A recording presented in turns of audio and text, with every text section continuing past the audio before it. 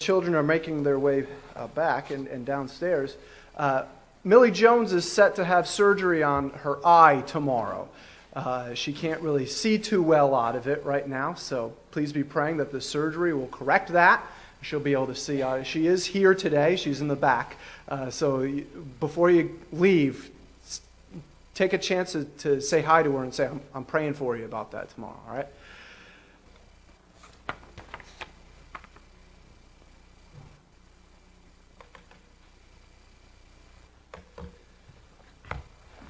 Please pray with me. Heavenly Father, we thank you for today.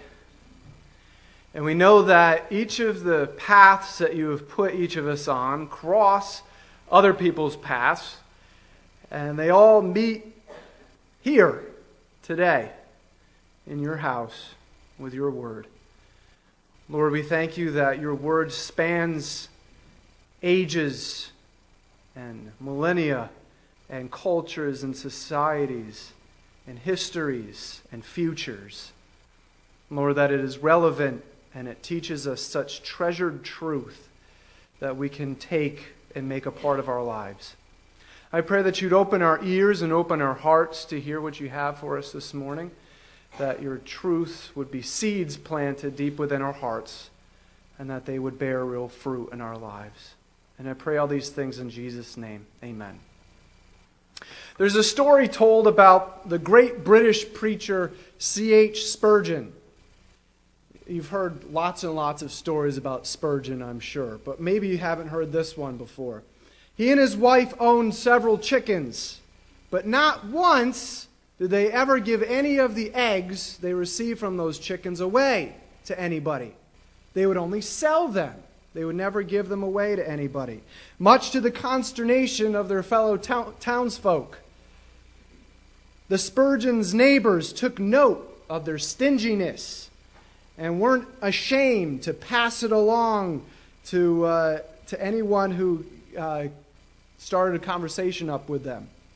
The amazing thing is that the Spurgeons knew of the town's gossip about them, but never said a word about it, never defended themselves in any way. It was only after the death of Mrs. Spurgeon that what was really going on came to light. The reason that the Spurgeons would never give any of their eggs away to their fellow neighbors, but would only sell them, was because they would never keep any of the profit from the sale of those eggs, but they passed along every penny of it to a couple of widows that they knew were in need. The Spurgeons' neighbors thought they had the entire situation completely figured out and resented the Spurgeons for it. But how things seemed to the townspeople was not how things were at all. When I first saw this word kindness come up in this list of the fruits of the Spirit, I thought, how in the world am I going to give an entire sermon based on the word kindness? Should be pretty straightforward, right? As if contained to a bumper sticker. Just be nice to everyone. And I could close my Bible up and walk off stage and dismiss everyone. That would be the shortest sermon you would have heard from me. You might have thought that when you read over the fruits of the Spirit. Kindness? I know what that one means. That one's easy. We're going to delve into this fruit, known in the English translations as kindness, and we're going to see that there's much more going on that God is growing us into than first meets the eye. And the first point that we come to as we take a look at this fruit is what it is. What kindness really is.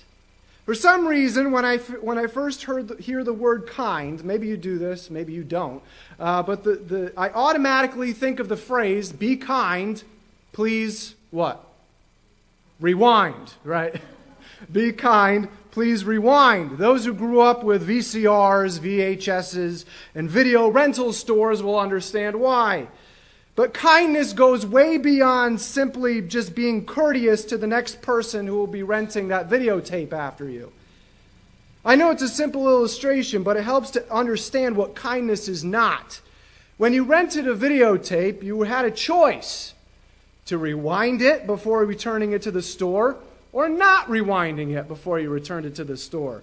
The VCR we had in my house was actually inherited as my aunt's old VCR. So by the time we got it, it was already pretty old. If you wanted to record something off the TV, you had to use a remote that plugged into the VCR with a wire that had only 3 big buttons on it. That's what you use to record something off the TV. My point is, because the VCR was so old, my dad told us kids that we could not rewind a videotape in it to return it to the store, or we'd ruin the tape or the VCR. So we went out and bought a separate machine, maybe some of you had this, whose only purpose was to rewind or fast forward videotapes. That was its only purpose. That's what we used to rewind the videotapes. It was a whole other thing you had to do before returning that videotape to the rental store. And you know what? Sometimes I just didn't feel like rewinding that videotape.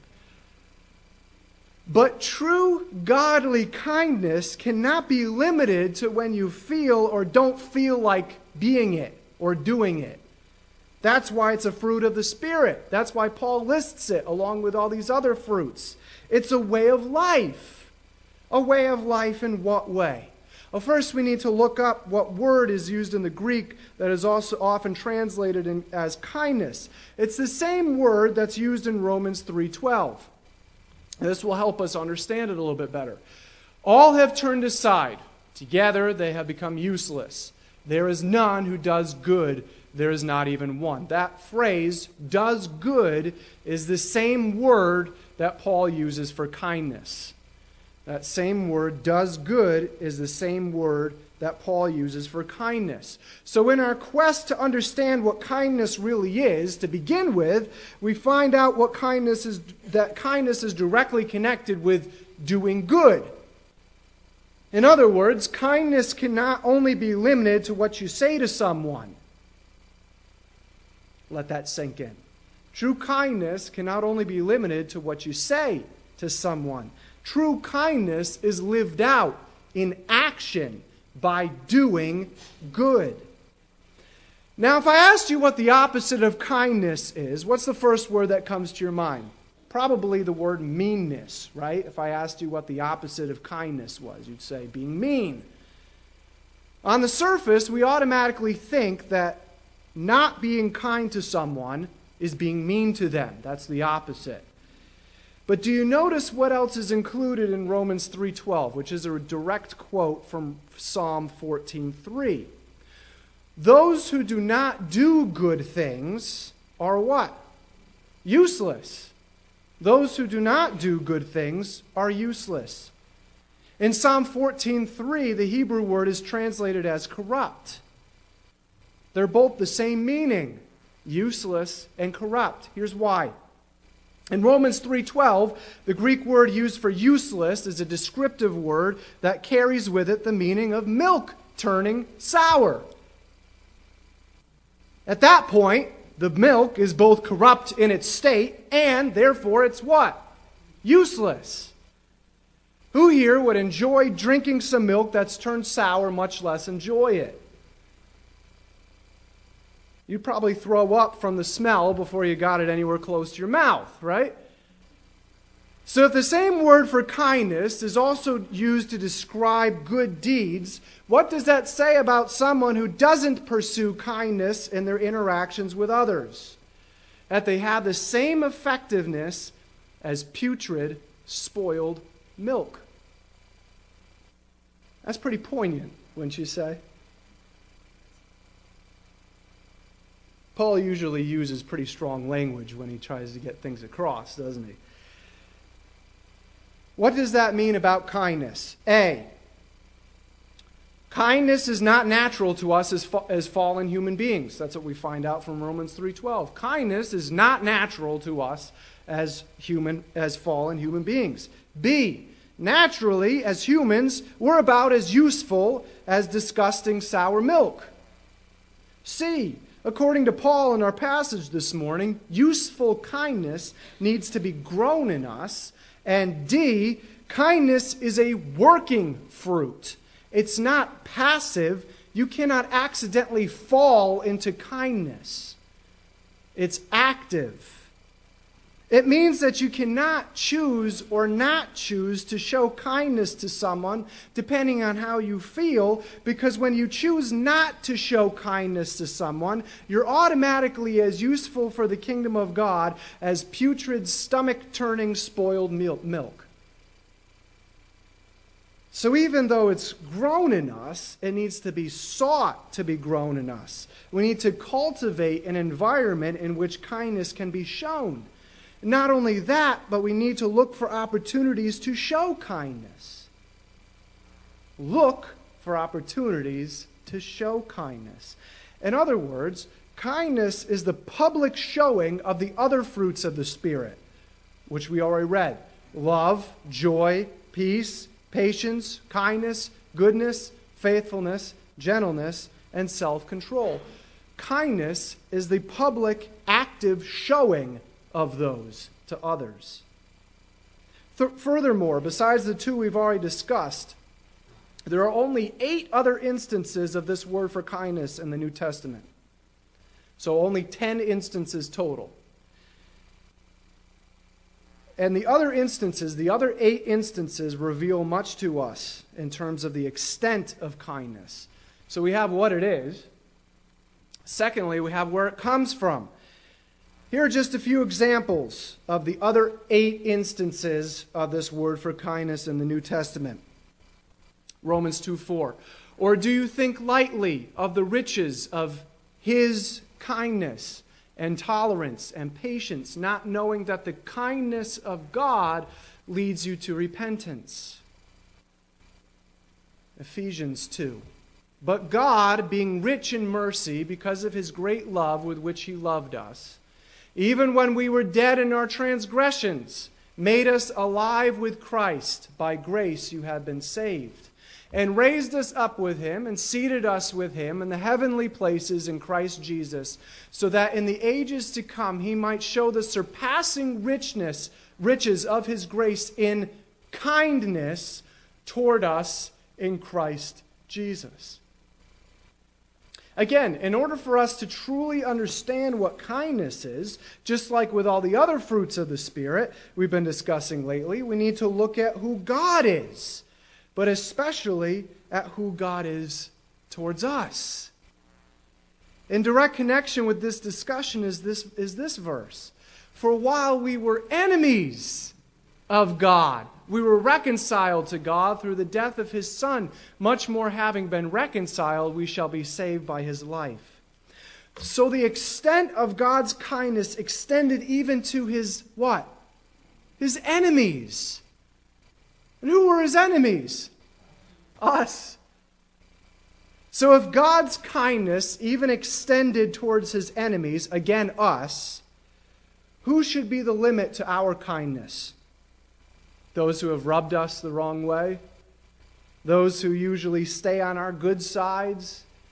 Those who we agree with on any given topic, including doctrinally, socially, or dare I say, politically? The correct answer is that in the same way that we were outright enemies of God, yet He has lavished His kindness towards us, the same limit, or rather limitless, amount of kindness needs to be shown by us, and as God's children, so much more towards those we don't usually like. Now that we know the limit, or rather unlimit, of true kindness, what else do we learn from these other instances of kindness in the New Testament? Secondly, that just not being mean towards someone else cannot be misconstrued as kindness towards that person. We like to excuse away not going out of our way to show kindness towards someone we don't like by saying, well, at least I held my tongue around them. At least I didn't say what I wanted to say. Good for you. But would you have wanted God to look at you as you were still an enemy of Him because of your sin and have God say, well, at least I didn't smite them the first time they crossed me? Would you have wanted God to have done that? No. Or would you have wanted God to go out of his way to suffer the heartbreak of turning his back on his Son as his Son hung tortuously upon the cross to save you as his enemy and make you one of his children? That's kindness. According to Paul's letter to the Romans, that's the ultimate definition of kindness. That of going out of your way to show love to someone else, especially when they don't deserve it. I said, that is way too much, Pastor. I cannot handle that. That's why it's a fruit of the Spirit. That's why it needs to be grown in us. Just as we are infinitely grateful for the riches of God's kindness towards us when we did not deserve it, who are we to withhold that from someone whom we define as not worth it? Aren't you glad God didn't consider you not worth it? To pour out the kindness of his salvation onto? So we have what kindness is, we have where it comes from, and thirdly, what that means. Titus reveals to us an incredible truth about God's kindness towards us. But when the kindness of God our Savior and his love for mankind appeared, he saved us, not on the basis of deeds which we have done in righteousness, but according to his mercy, by the washing of regeneration and renewing by the Holy Spirit, whom he poured out upon us richly through Jesus Christ our Savior, so that being justified by his grace, we would be made heirs according to the hope of eternal life. Did you notice all those commas in there? Let's read this starting from verse 5. He saved us, not on the basis of deeds which we have done in righteousness, but according to his mercy. All of these things God has done for us by the washing of regeneration and renewing by the Holy Spirit, whom he poured out upon us, again, which we didn't deserve, upon us richly through Jesus Christ our Savior, so that being justified by his grace, we would be made heirs according to the hope of eternal life. All of that while we were still enemies of him. Why? Because of the kindness of God. All of that, all of these things that follow the first 5 words of this verse is a manifestation of God's kindness towards us. But most importantly, what is the channel through which God shows that kindness? Paul tells us outright in verse 6 right there, in that first verse there on that screen. What is the channel that God uses to pour that kindness out upon us? Jesus Christ our Savior. This is huge in connection with the topic of kindness, and I want you to stay with me. I purposely saved this until the end because it's the most incredible revelation of what kindness really is.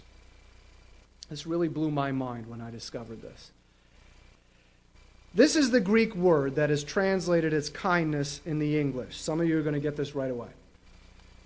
Chrestotes. If you haven't gotten it yet, maybe this will help. Chrestotes comes from the word Christos. Now, what does that word look like? Christos. It looks very similar to Christos, the Greek word for Christ. In fact, one well-known conservative biblical scholar made this observation, and I quote, Christos appears as a spelling variant for the unfamiliar Christos. In Greek, the 2 words were pronounced alike. They were pronounced the exact same way. The Greek word for kindness and Christ. Now here's something that blows our limited human understanding of kindness right out of the water. Christos, or kindness, was a common name for servants in the Greco-Roman world. Christos, or kindness, was a common name for servants in the Greco-Roman world. Why was that? A servant would be given the name Christos as a best-case scenario anticipation for that servant. That servant would be the most useful in doing good. That's where we connect to the beginning of this message. That servant would be the most useful in doing good. Wasn't that exactly how Paul described kindness in Romans 3? So what do we learn from these discoveries? First of all, kindness is directly connected to service and being a servant. A servant to whom? God first, but because of that, who else? Everyone else. That's an incredibly difficult thing to hear, isn't it? Don't believe me? The servanthood of kindness, as it is another word for, is ultimately found in Christ. What did Titus describe God's kindness towards us? Remember, his enemies as being through Christ, right? What position did Jesus take on the first time he broke into our world? That of a servant. Mark 10:45, for even the Son of Man did not come to be served, but to serve, and even to go so far as to give his life a ransom for many. So what is kindness? That's it right there. That's kindness. What does that mean? It means that kindness is not a clock-in, clock-out way of life. Because kindness is done through serving others, it is who we are. That is who we are to be. We are always on the clock, so to speak. What else does that mean? Seeing others as more important than yourselves in love and going out of your way to treat them that way, which is what Christ-like servanthood is all about, is what kindness is. Jesus didn't need to heal people from their blindness, inability to walk, or fatal illnesses, did he? Jesus didn't need to touch in order to heal some guys who had leprosy for fear of contracting it himself. Jesus didn't need to wash his disciples' gross feet, did he? And as Paul will describe in his letter to the Philippians, Jesus didn't have to go willingly to be arrested, spit upon, severely beaten, have his beard follicles ripped out of his face, mocked and humiliated, have his back torn up with pieces of shattered glass, carry his own cross as far as he physically could, and have railroad spikes pounded through his hands and feet to a rough and splintery cross. He didn't have to do any of that, especially for his enemies. He didn't have to willingly give himself to once again his enemies, us, die and die in the way that he did. But he did all of those things and so much more out of what? Humble kindness. That's what Paul says God is calling each and every one of his children as Jesus' followers. Those who are to pick up their own cross and do what? Follow him too. Christ-like, humble, and serving kindness towards everyone and anyone, regardless of who they are, what they've done, or what they've done to us. Or do we not know what suffering for Christ also includes? Kindness is also useful as a good servant of God. Kindness does not merely say, kindness does. Kindness actively does good for others that God also created in his image. Jesus said the law of God was summed up in what two commandments? Love God and love your neighbor as yourself. So to be a useful servant for God, we need to usefully, practically, and actively show that love to others through kindness. This humble, serving kindness, once again, is not natural for us.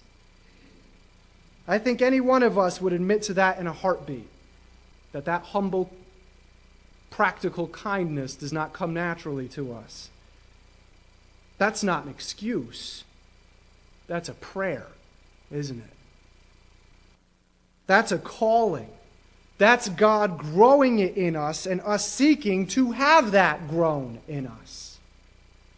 Like referenced before, that's looking for opportunities to not just say, but to show humble and serving kindness towards others. What does that look like?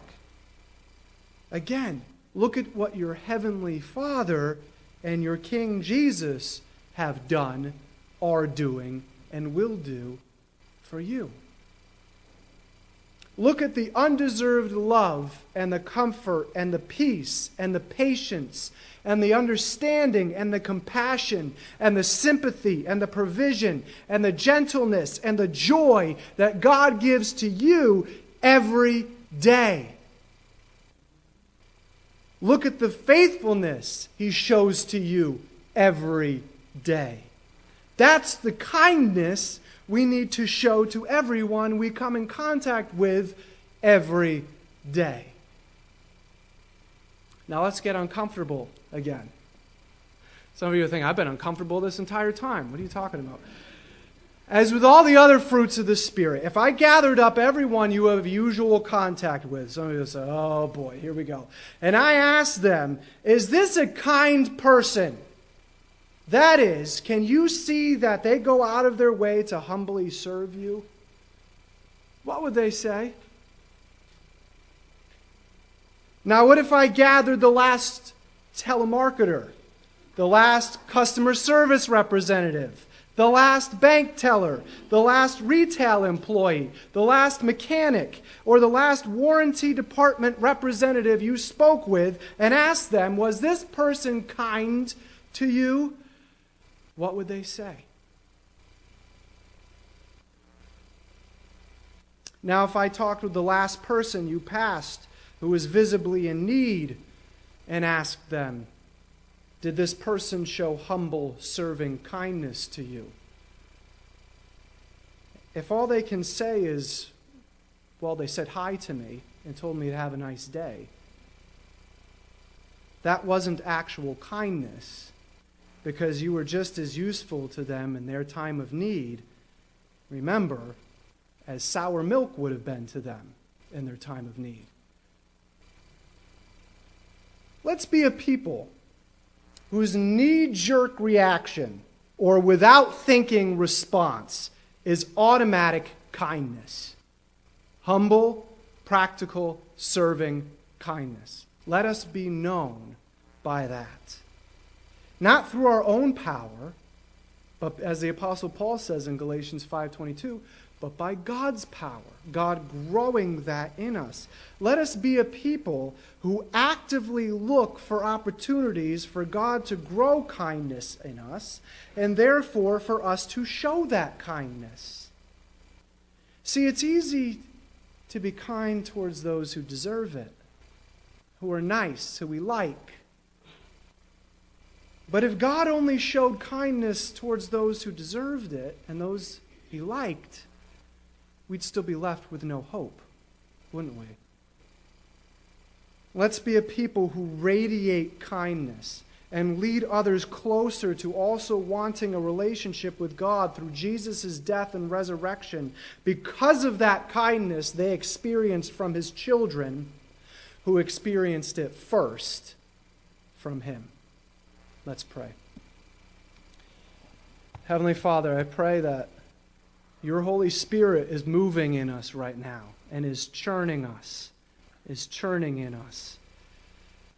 Help us to see our need to have this kindness grown in us, this fruit of the Spirit. Help us to look for opportunities to have this fruit of the Spirit grown in us, to have it be strengthened, to have it grow tenfold. Lord, I pray that You would give us the power to see what needs to be changed and to change it. Lord, I pray that you would give us the power to be a people whose knee-jerk and automatic response is humble, practical, useful kindness in the way that you first showed it to us. And I pray all these things in Jesus' name. Amen. We're going to close our time with the